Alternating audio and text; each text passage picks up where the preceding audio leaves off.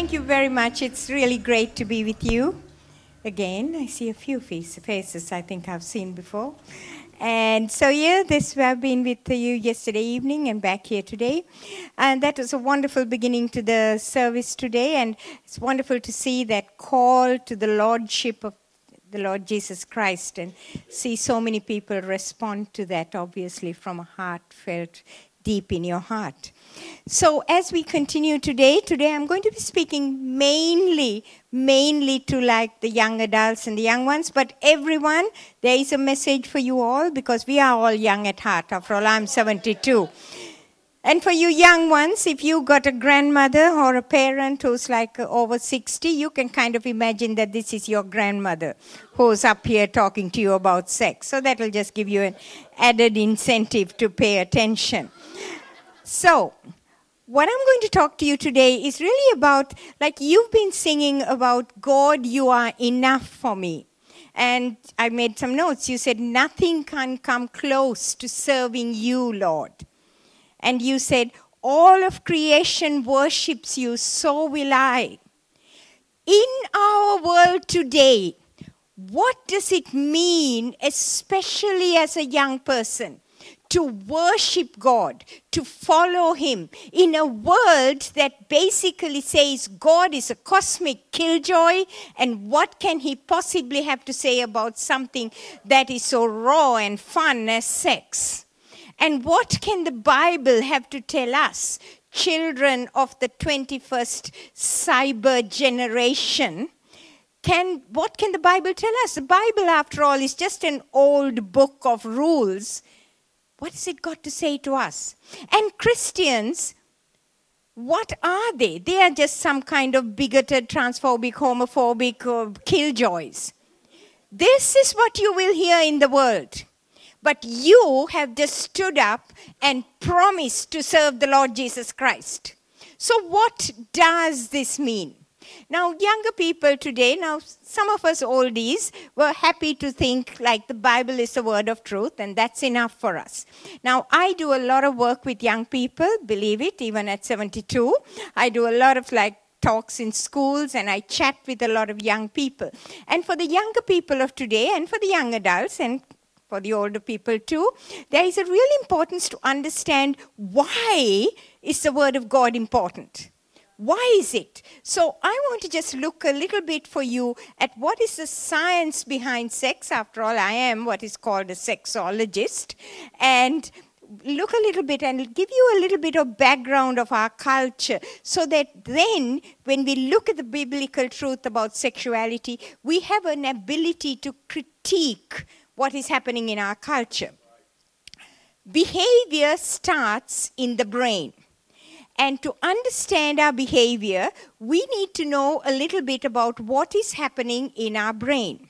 Now, young ones and older ones, your brain stays malleable, in other words, changeable, till you die. Now, therefore, whatever you put into your brain is going to affect the wiring of your brain.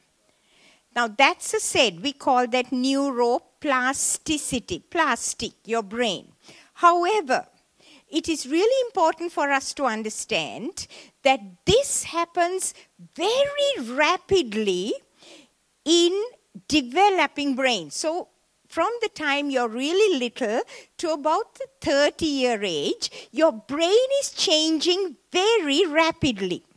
The connections, those of you who are biologists will understand this, called synapses and axons, and these connections are changing and reforming a bit like a wiring upgrade.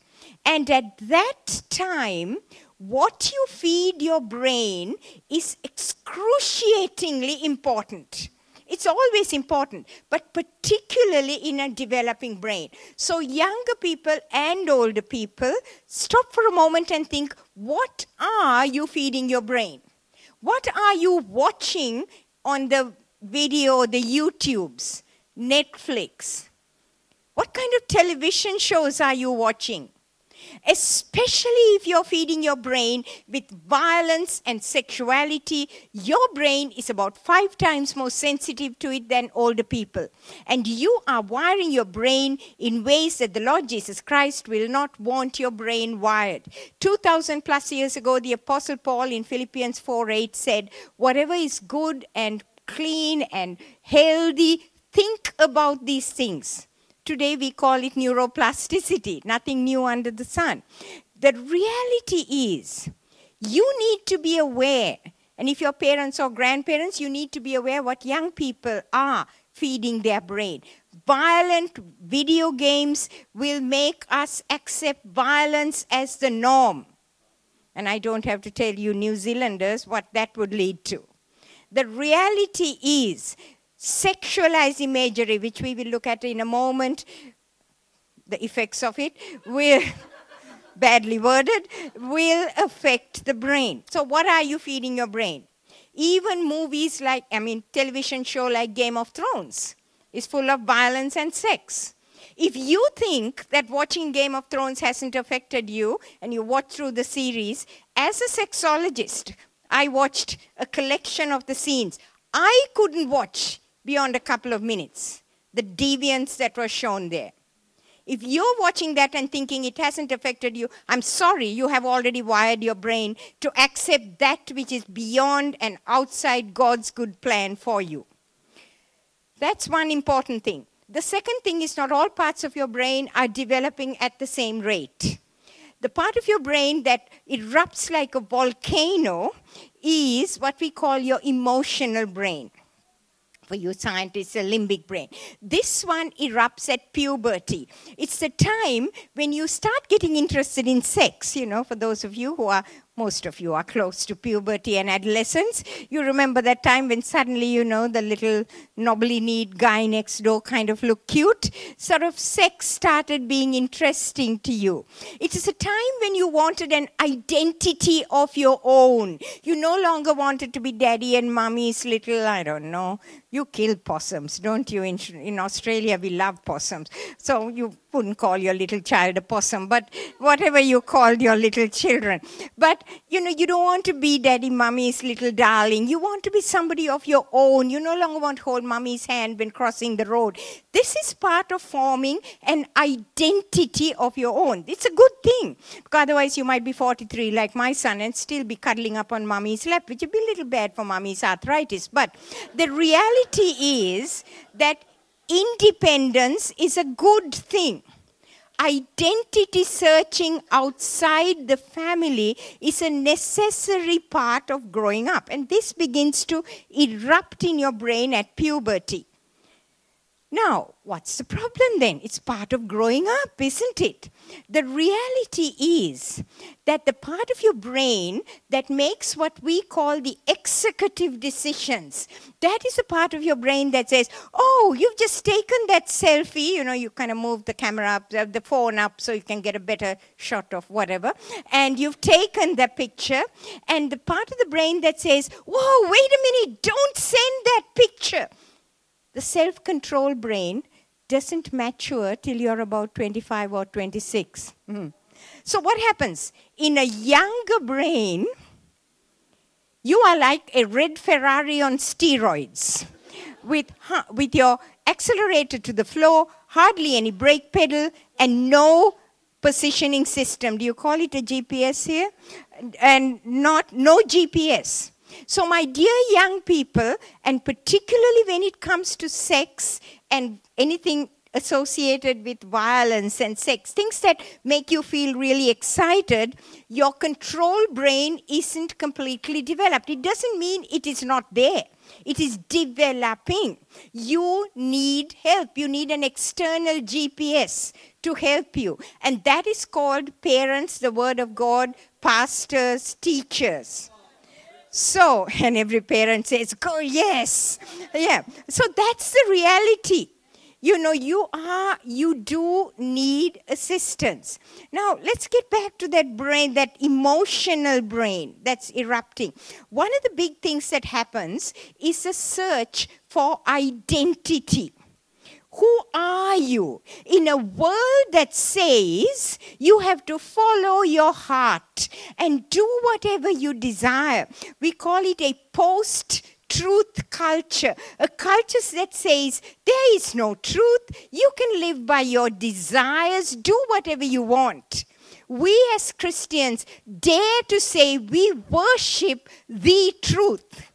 And we do not live by our desires. Even the Lord Jesus Christ said, out of the heart come all these evil desires.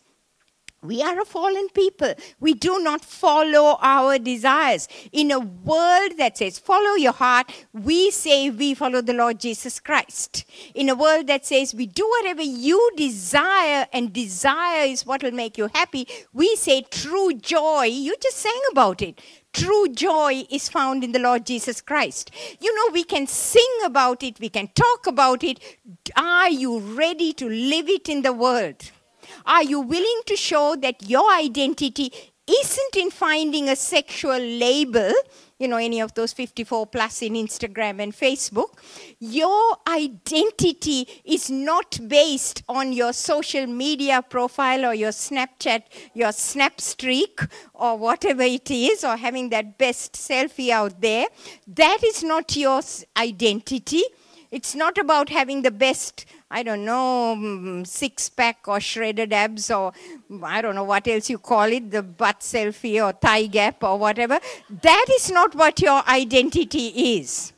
Yes, it might give you a fleeting bit of pleasure, but an identity that truly lasts is an identity that is in Christ.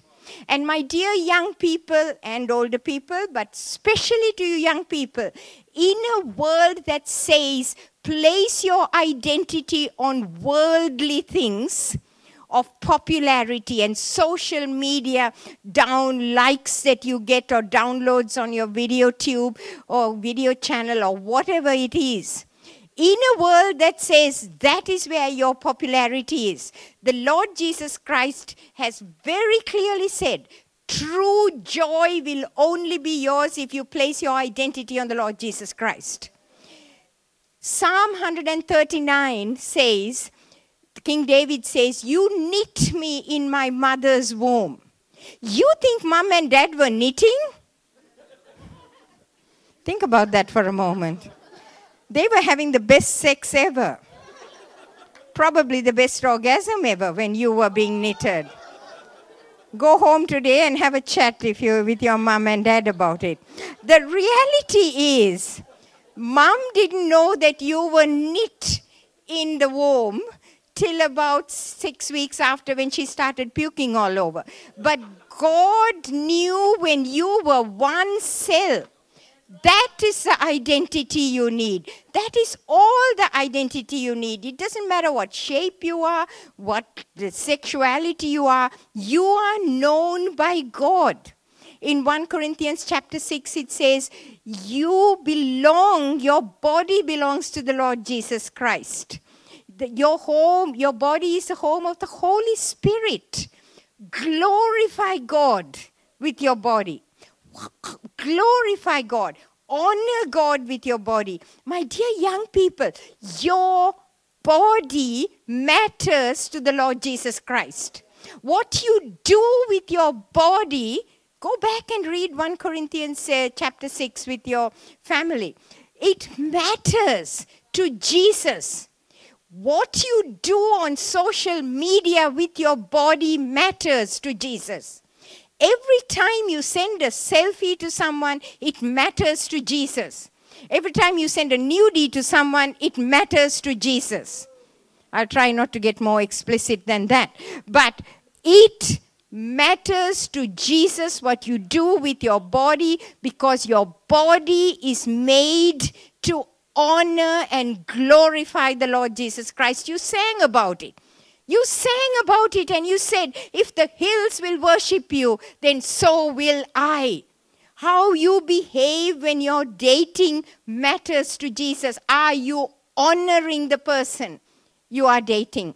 How you behave in your marriage matters to Jesus. Are you honoring the other person's body? as you honor yours before Jesus. These things are hugely important because they determine your identity. Your identity, you are bought at a price. You are created in the image of God. You are bought at the price of the cross, the blood of Jesus. And you are made for eternity, and that is your identity.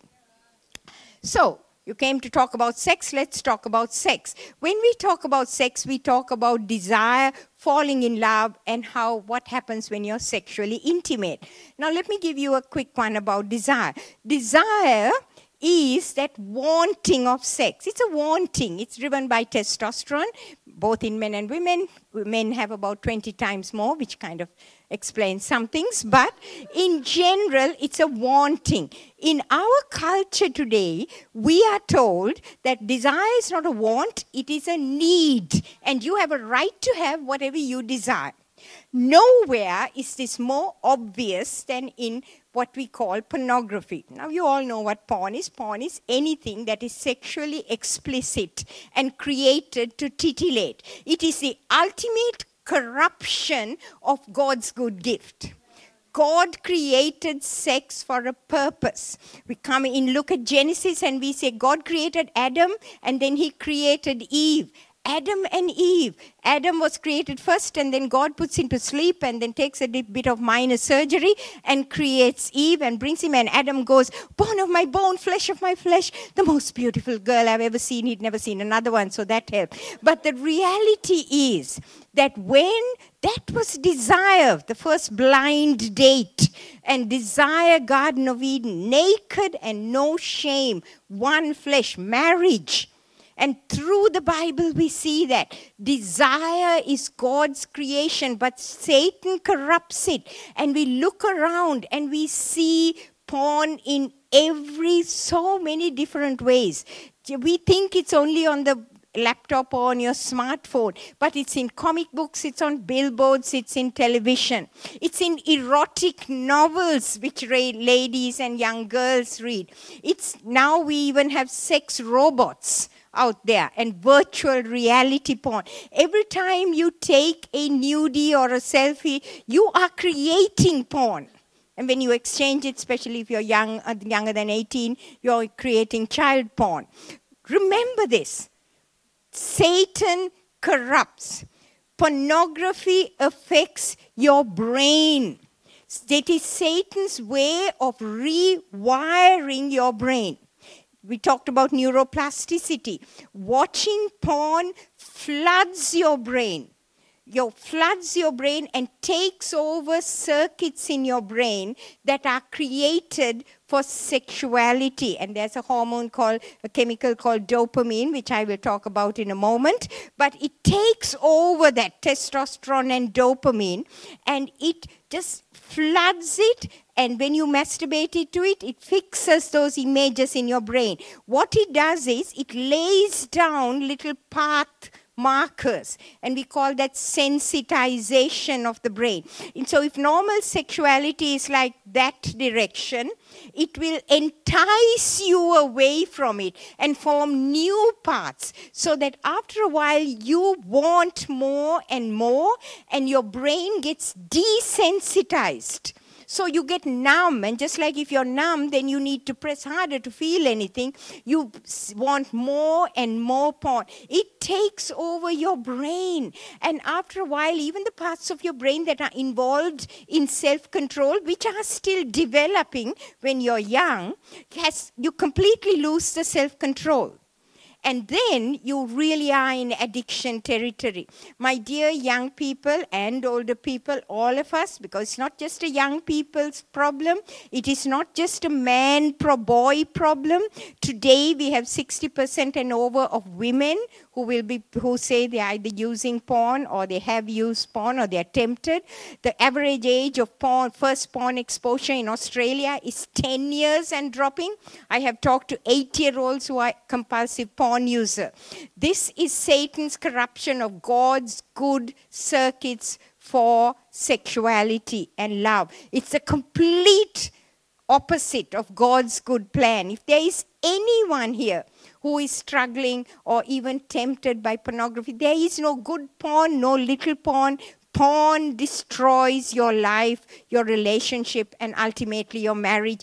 Please ask for help, because we are promised renewal of our mind. Romans chapter 12 clearly says, do not conform to this world, but be renewed. The renewal of your mind.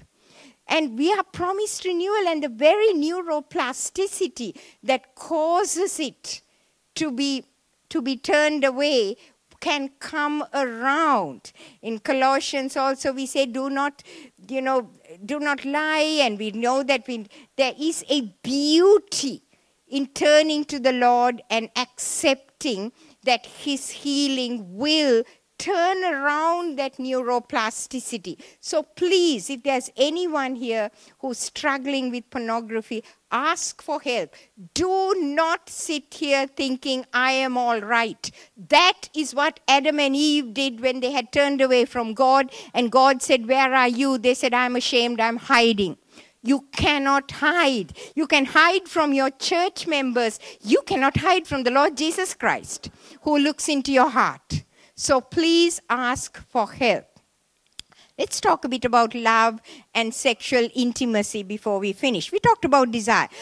Falling in love. There's probably some of you here who are sort of just about falling in love. Some of you here who are married and sort of still in that throes of love. You know that time when you look at your loved one first. You saw her across church, and there was that heart-palpitating moment when you wanted her by your side, in your arms, in your bed as soon as possible. You remember that moment? It was just a flood of a chemical called dopamine. It makes you dopey. At that moment, you were totally dopey. And serotonin levels go down. That's the same thing as obsessive-compulsive behavior. And the same changes take place if you take a shot of cocaine. Love is an addiction. Love is an obsession. And this is my favorite. It suppresses the part of your brain involved in rational thinking. Ever looked at someone and thought, what does she see in him? She ain't seeing. Love is blind.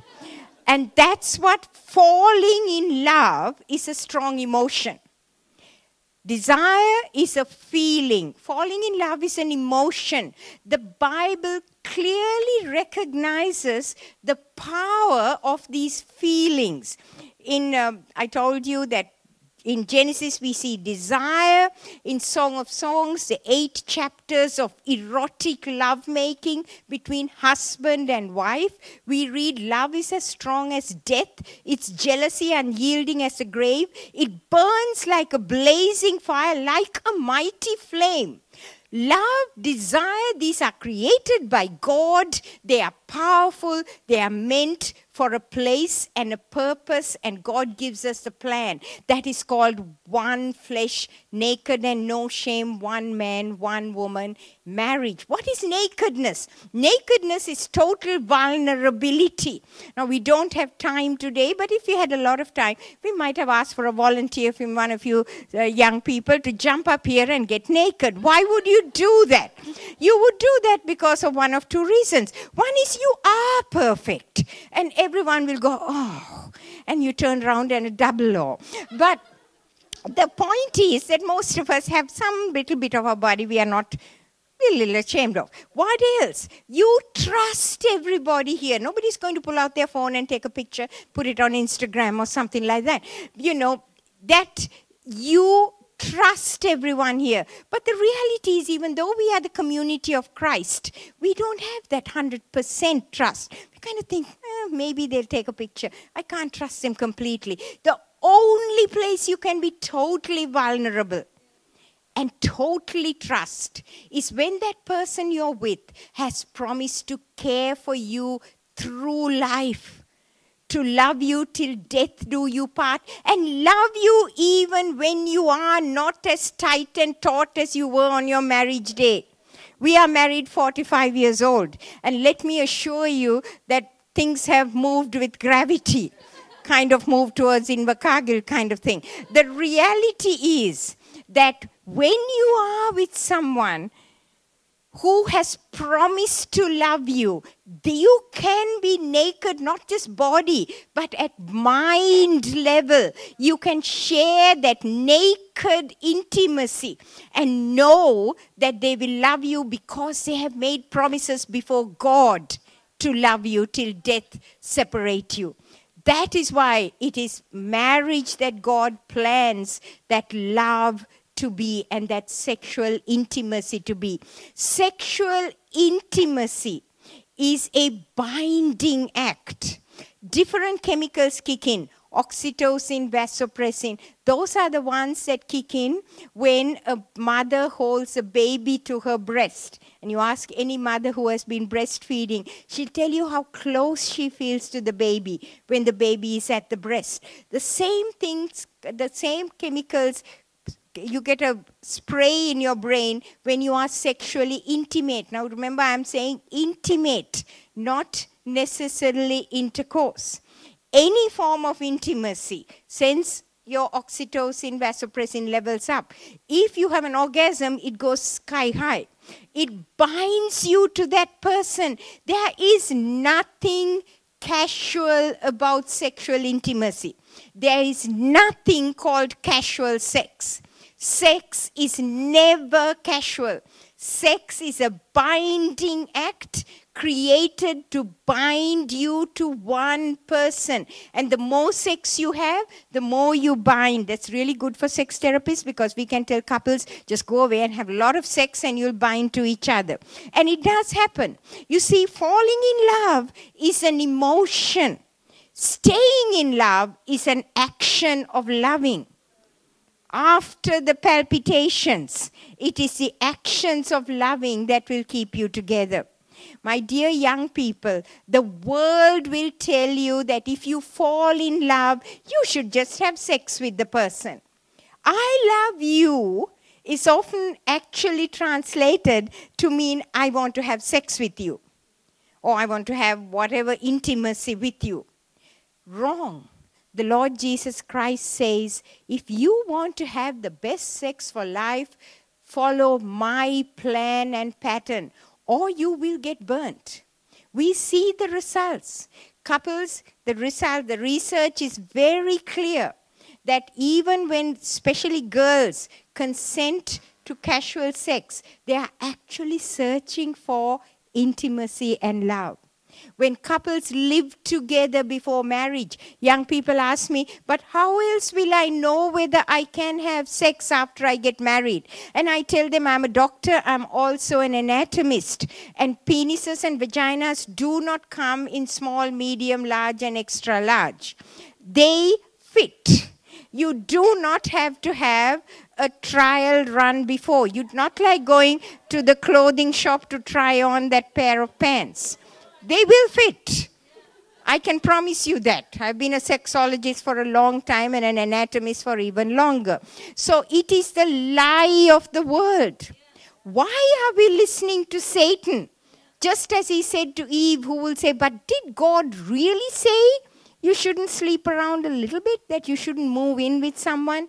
Don't give into that lie. The research clearly tells us that when people live together before getting married, marriages are not as successful. They call it sliding into marriage. When you slide in, you are more likely to slide out. You make a decision, it's called deciders, then you stay in a marriage because you have made the decision to stay. So let's pull this together. You saying,